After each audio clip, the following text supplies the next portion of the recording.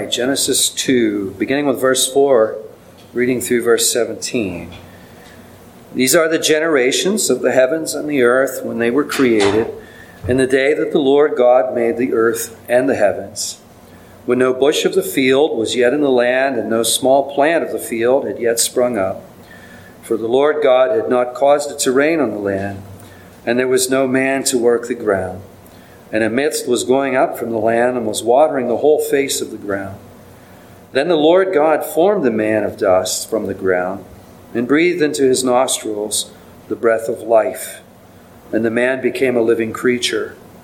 And the Lord God planted a garden in Eden, in the east, and there he put the man whom he had formed. And out of the ground the Lord God made to spring up every tree that is pleasant to the sight and good for food. The tree of life was in the midst of the garden, and the tree of the knowledge of good and evil. A river flowed out of Eden to water the garden, and there it divided and became 4 rivers. The name of the first was Pishon. It is the one that flowed around the whole land of Havilah, where there is gold, and the gold of that land is good. Bdellium and onyx stone are there. The name of the second river is Gihon. It is the one that flowed around the whole land of Cush. And the name of the third river is the Tigris, which flows east of Assyria. And the fourth river is the Euphrates. The Lord God took the man and put him in the garden of Eden to work it and keep it. And the Lord God commanded the man, saying, You may surely eat of every tree of the garden, but of the tree of the knowledge of good and evil you shall not eat, for in the day that you eat of it, you shall surely die. Heavenly Father, we thank you and praise you for these words that you have been pleased to record and preserve for our reading, for our instruction, for our salvation. And Father, we ask that, Lord, you would bless us this morning as we study these words, as we study these doctrines. And Father, we do call on you. We are utterly in need of your grace. Should we profit from this? Should we understand this? Should we be changed by this? So Father, we ask that you would bless us this way in Jesus' name. Amen and amen. Last week, some of you remember, we went behind the curtain of time, if you will, back before, to use the language of the Apostle Paul, back before the ages began. It has been God's good pleasure to give us glimpses, snapshots, if you will, of what the Father, the Son, and the Holy Spirit were setting out to do before the foundation of the world. For example, in 2 Timothy 1:9, the Apostle Paul tells us that God, quote, saved us and called us to a holy calling, not because of our works, but because of his own purpose and grace, which he gave us in Christ Jesus before the ages began. It's a little snapshot back before the realm of time. In another place, Paul says, namely in Titus 1 and verse 2, he speaks of, quote, eternal life, which God, who never lies, promised before the ages began. He's promising this before the foundation of the world, before the realm of time, before the ages began. Another quote, only this time from Jesus during his earthly ministry. He would speak in parables about things that have, quote, been hidden since the foundations of the world, or hidden since the foundation of the world. End of quote. That quote comes from Matthew 13, verse 35. Now, I could go on. We could list many other verses that give us these little glimpses, these little snapshots out of eternity. These little portals where we can look outside of the realm of time and see what the Father and Son and Holy Spirit have set out to do for our salvation. And last week as we done that, we discovered that there was a covenant made between the Father, the Son, and the Holy Spirit. In our scripture memory verse this morning, we read of the eternal covenant in Hebrews 13:20, didn't we? This eternal covenant, namely the Father choosing to give a church to His Son, and the Son agreeing to come in the person of Jesus Christ to redeem the church. And the Father, in turn, agreeing to preserve the Son and to empower the Son with all of the grace and empowerment that he needs to accomplish the task. And the Holy Spirit being active in applying this empowerment and applying this grace to the Son so that the salvation that's in Christ Jesus could be accomplished. Now, please keep in mind as I talk about these things, I'm really speaking in terms of what we sometimes call an economic distribution. That probably doesn't mean a lot to you. That may mean something to some of you. But let me put it another way. Listening to all this, a person could easily get the impression that the Father is greater than the Son, and that the Son maybe perhaps is greater than the Holy Spirit. But those of you who've been studying on Wednesday nights with us say, no. I remember the Catechism question about the Trinity, and no. Yeah, the Father, the Son, and the Holy Spirit are equal in power and glory.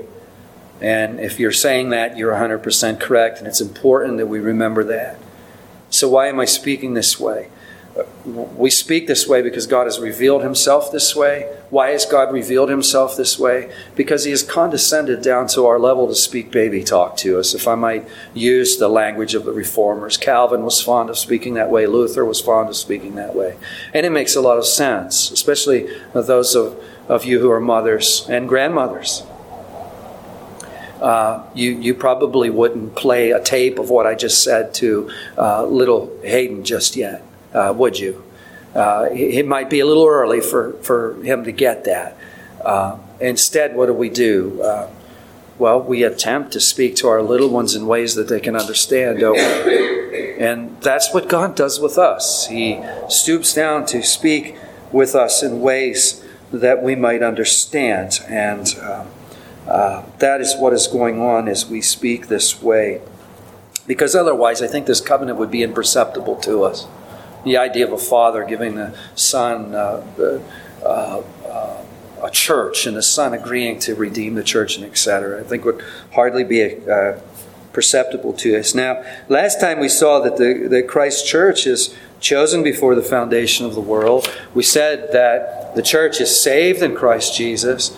We also said that the church is safe in the hands of the Father, the Son, and the Holy Spirit. And lastly, we said that the church is cherished. I think that's good to keep in our minds as we think about that eternal covenant, that we're chosen. It's not an accident, and it's not simply a matter of our decision to come to Christ. There's more to it than that. If we're in Christ this morning, we did indeed make a decision to come to Him, didn't we?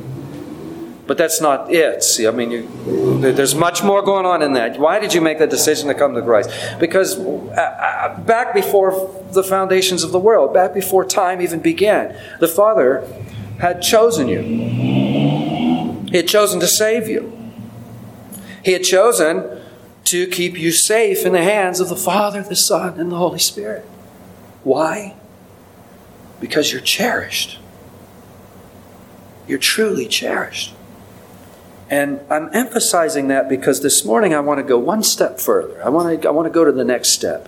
After the covenant of redemption, I want to go into the covenant of works. And as I said in my pastoral prayer, it's easy when we look at the covenant of works. God creating Adam, putting him into this probationary period in the garden and saying, listen, all this stuff is yours, but stay away from this particular tree here. For when the day you eat of this tree, then, it's lights out for you. We could get the impression, the wrong impression, of who God is. And that's why we need to constantly apply the cross to this.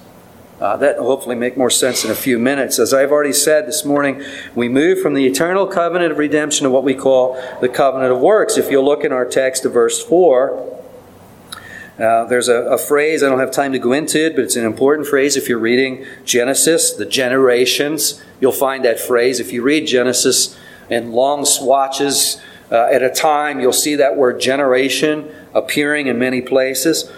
These are the generations of the heavens and the earth when they were created, in the day that the Lord God made the earth and the heavens.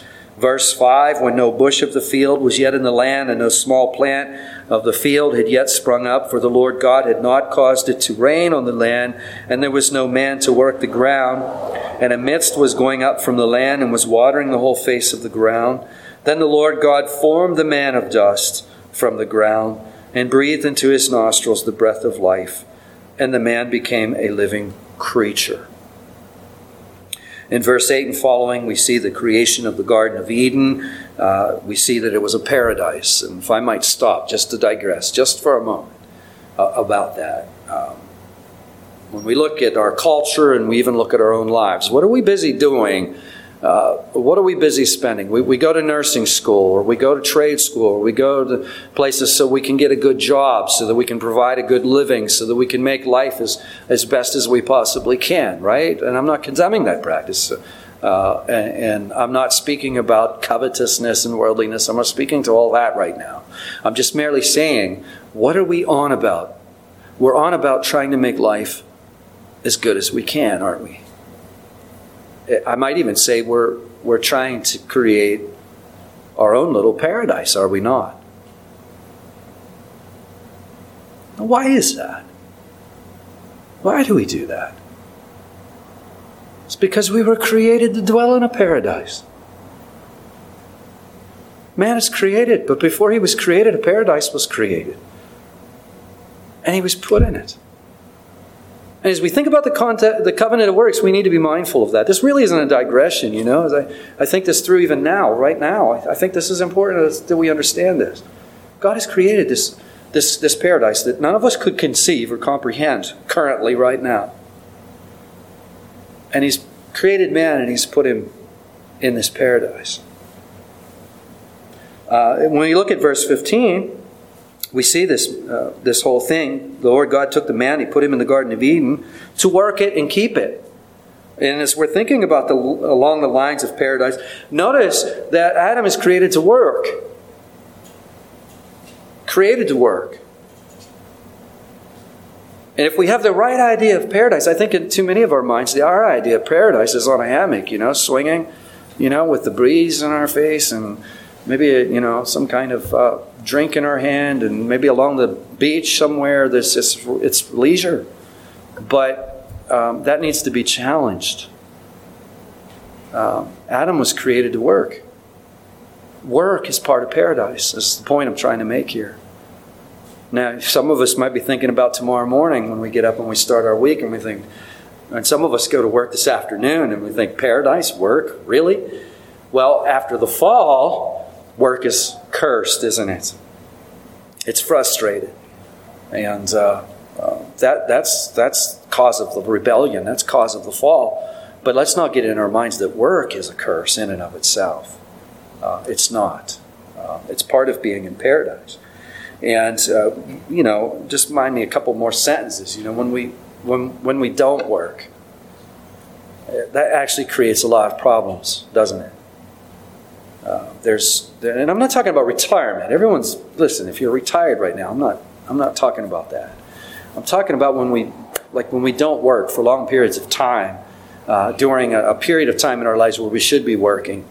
We don't succeed at anything. We don't accomplish anything. We don't have much of a purpose. And that creates a lot of problems, doesn't it? It creates emotional problems. It can lead to depression. There's all kinds of problems that can cause. Idleness gets us into trouble. Creates spiritual problems, emotional problems, mental problems, even physical problems. But back to our text, verse 16 and 17. The Lord God commanded the man, saying, you may surely eat of every tree of the garden, but of the tree of the knowledge of good and evil you shall not eat, for in the day that you eat of it, you shall surely die. Now, I think that these verses are pretty familiar probably to all of us. Let's look at them. In these verses, we see God condescending, if you will, to enter into a covenant with Adam. In your bulletin, there's an insert. And Donald has been so kind to be able to squeeze in a couple of things for us. He even got the scripture verses in there, which I would suggest you look these up as you have leisure. But you'll notice in your bulletin insert, see it says Westminster Confession of Faith. This is probably familiar to most of you, but in the event it's not familiar to anyone who's here this morning, the ARP, we are a confessional church. What that means is what we believe has been stated very clearly and actually in great detail in the Westminster Confession of Faith. We're a very old church. We go all the way back to the apostles. We can trace our line all the way back to the apostles themselves. And the Westminster Confession of Faith is not Scripture. It's not. This is not Scripture. We don't look at it as Scripture. What we look at it is a teaching vehicle that teaches us what Scripture, that informs us of what Scripture teaches. We believe that it's biblical. If you look at WC where it says WCF 7:1, that is chapter 7 in the Confession of Faith, and it's section number 1.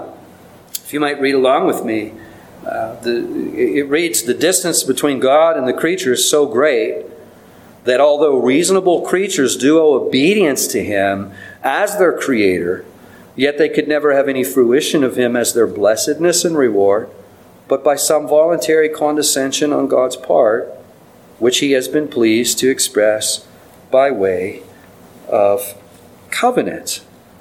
So what do we have going on here? Okay, God has created the human race, right? He has created us as reasonable creatures. I mean, we realize we've been created. We're capable of understanding the fact that we've been created. And because we've been created, and this is an important thing to keep in mind when you're ministering to people, when you're wanting to share the gospel to folks in our culture, it'd be good to start with this. We've been created by God. Because we've been created by God, we're being sustained by God. So we're created by God. We're sustained by God. Therefore, we owe everything to God. And that can be an eye-opening thing in our culture. Because I don't think this thing is going on in many of our heads in our culture. Even in people in the church, for that matter. It might not be going on in our heads. So let's preach it to ourselves before we speak it to anyone else. We've been created by God. Our lives are gifts from His gracious hand. And the sustenance of our life, our lives being sustained, and the fact that we, as our bellies growl, we have something to eat, something to put in them. That's all part of God's sustaining us. As a consequence of this, we owe everything to Him. We owe all allegiance and obedience to God. But notice the confession, chapter 7 and section 1, speaks of this idea in the third line down of blessedness and reward. Blessedness and reward. In fact, it says we could never have any fruition of Him as our blessedness and reward. Think of that for a moment.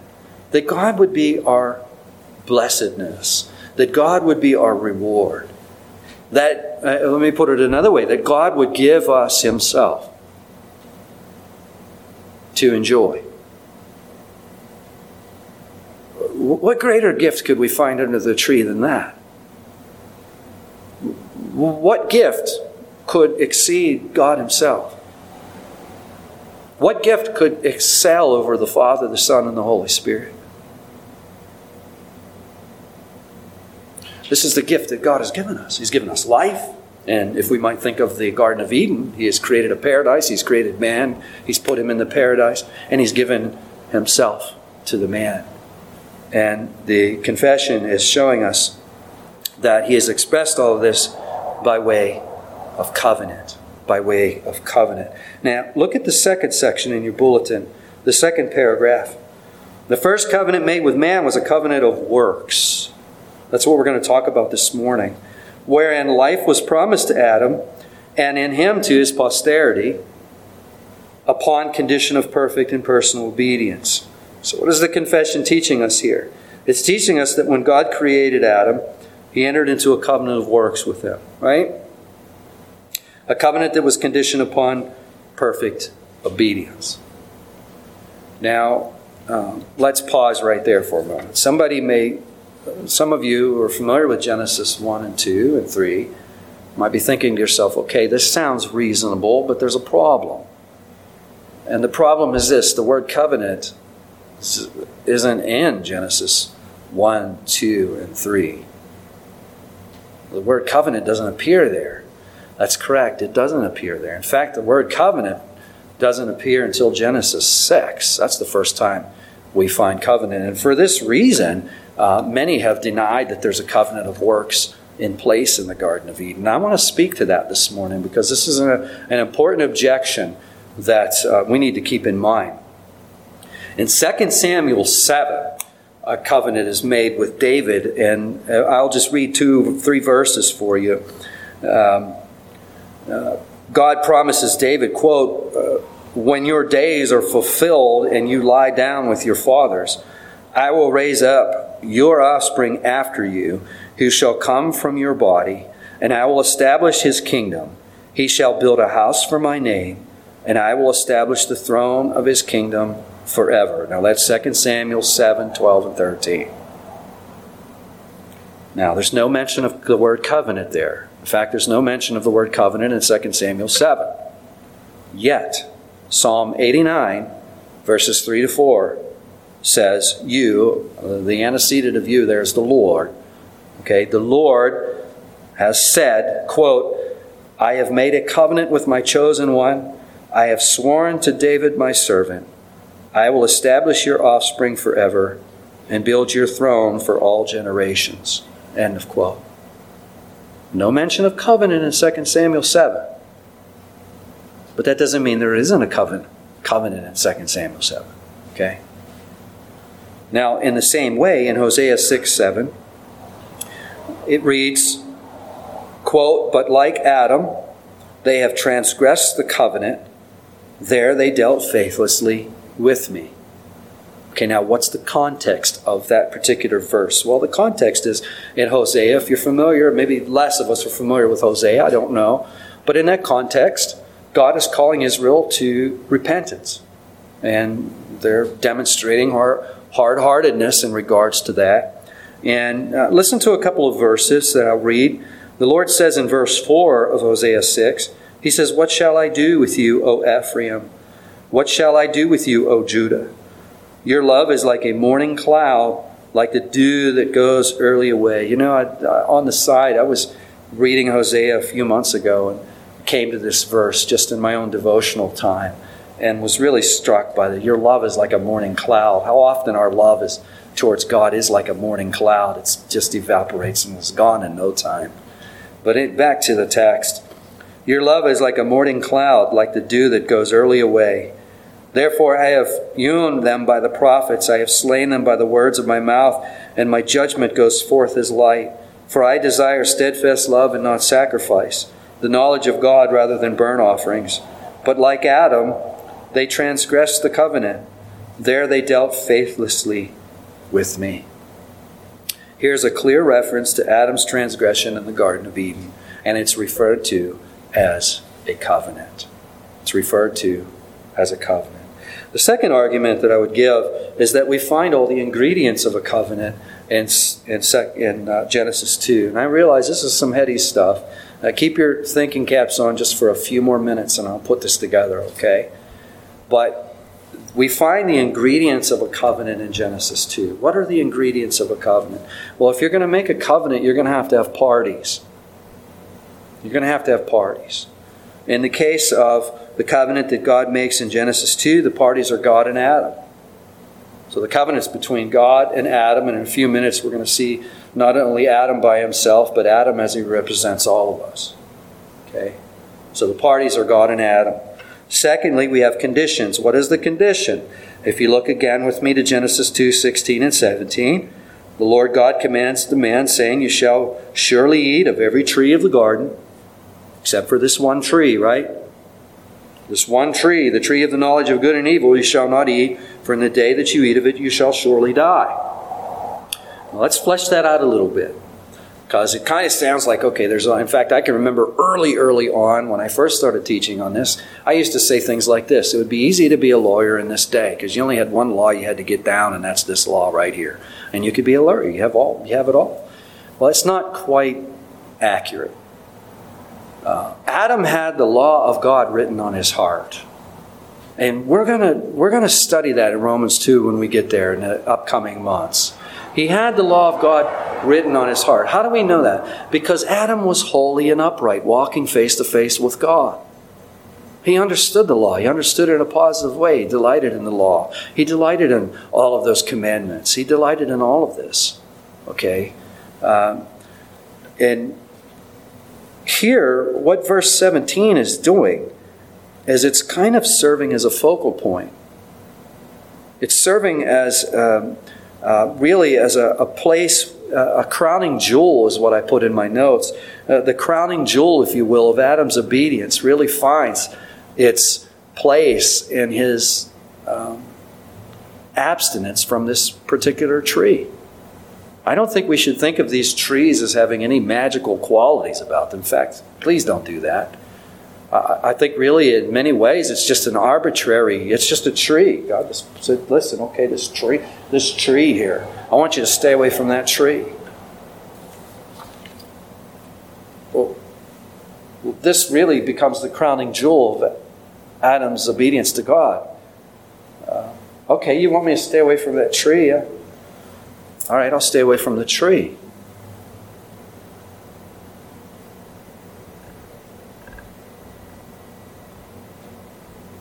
My whole entire obedience to God, my entire allegiance to God is really demonstrated.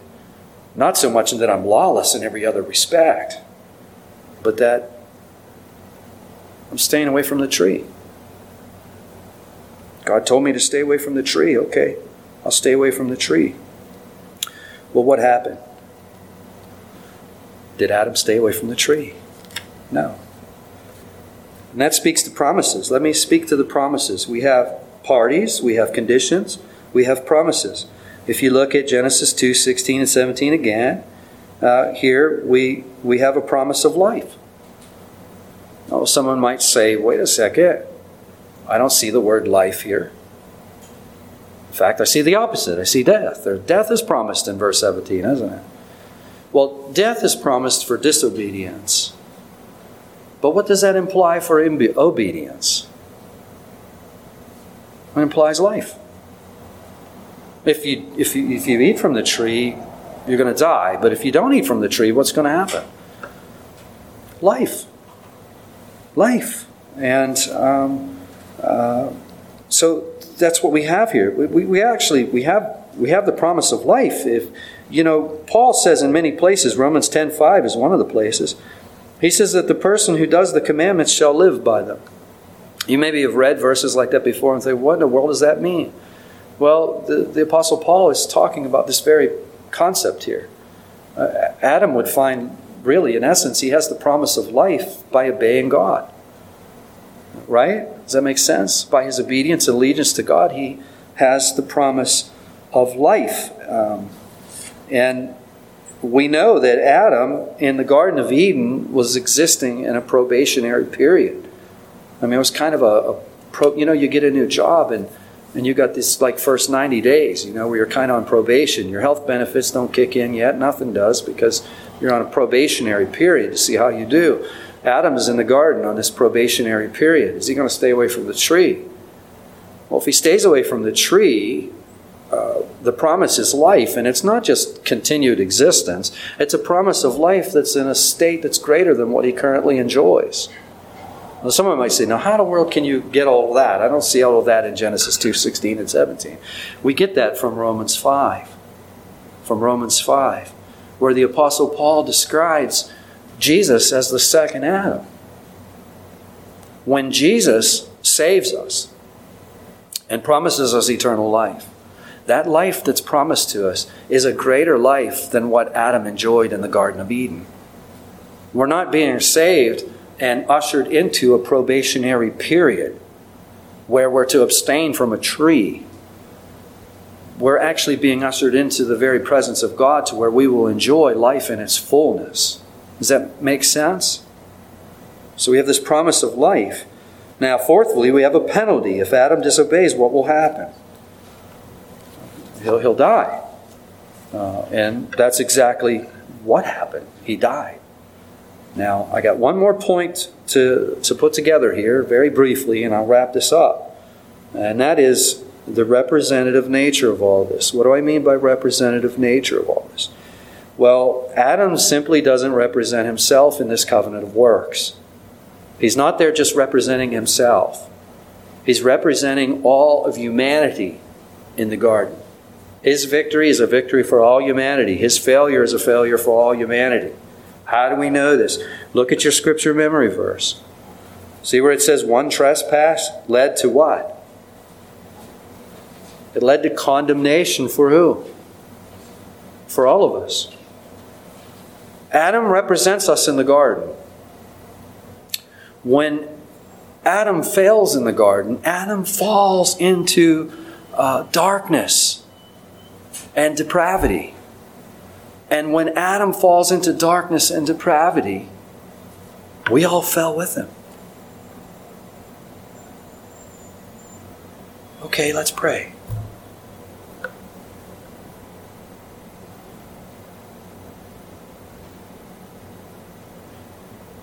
Some of you have your heads bowed.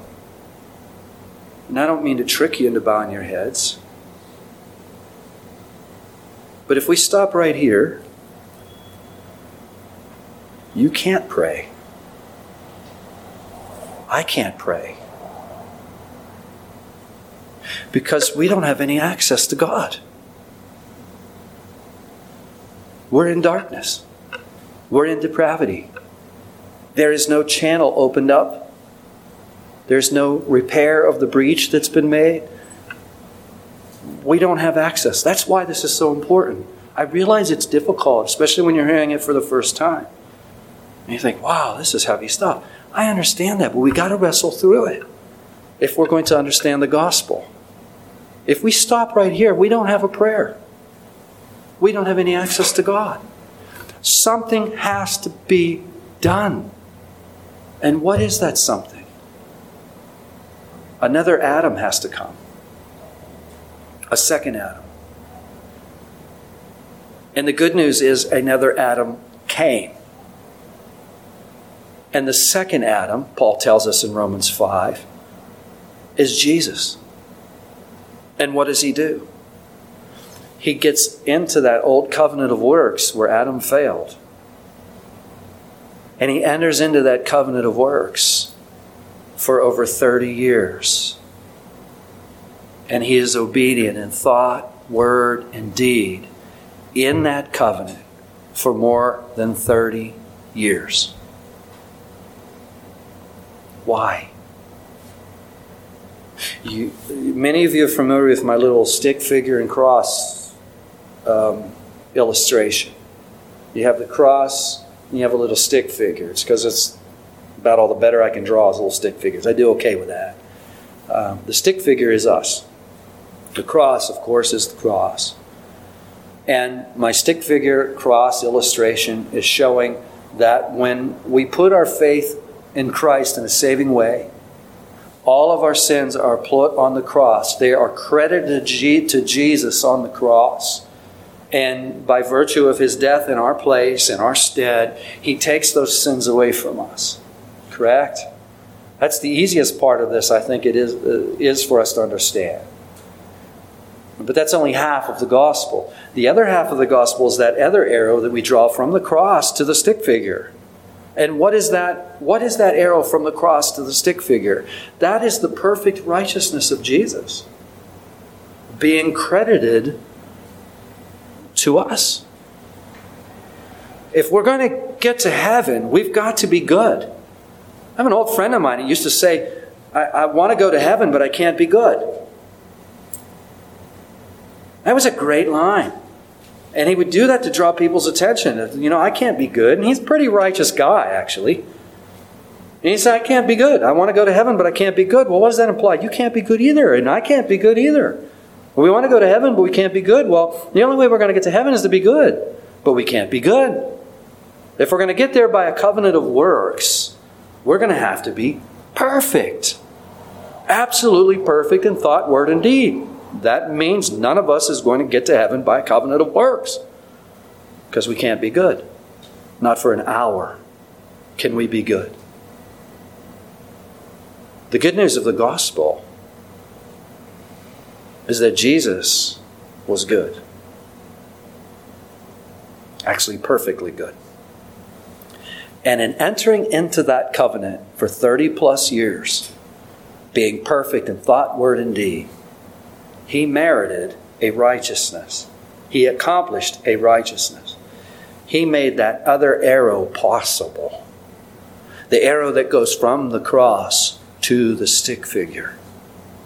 It's made possible by Christ's act of obedience in our place. You see how much you're cherished? I mean, we see a couple of things when we look at the cross. I mean, we can see how deep of a mess we're in. Our situation is so bad that the second person of the Trinity had to take on a human body, enter into a covenant of works, and walk perfectly in this covenant of works for more than 30 years in perfection, in absolute perfection in thought, word, and deed, so that He could offer us righteousness that we don't have. That's why this is important to grasp and to wrestle with. And this is really the covenant of redemption working itself out into the covenant of grace. And I could say it this way, it's the covenant of redemption working its way out into the covenant of works. Now next week I hope all this will even become more familiar when we go into the covenant of grace. So, till then, let's pray.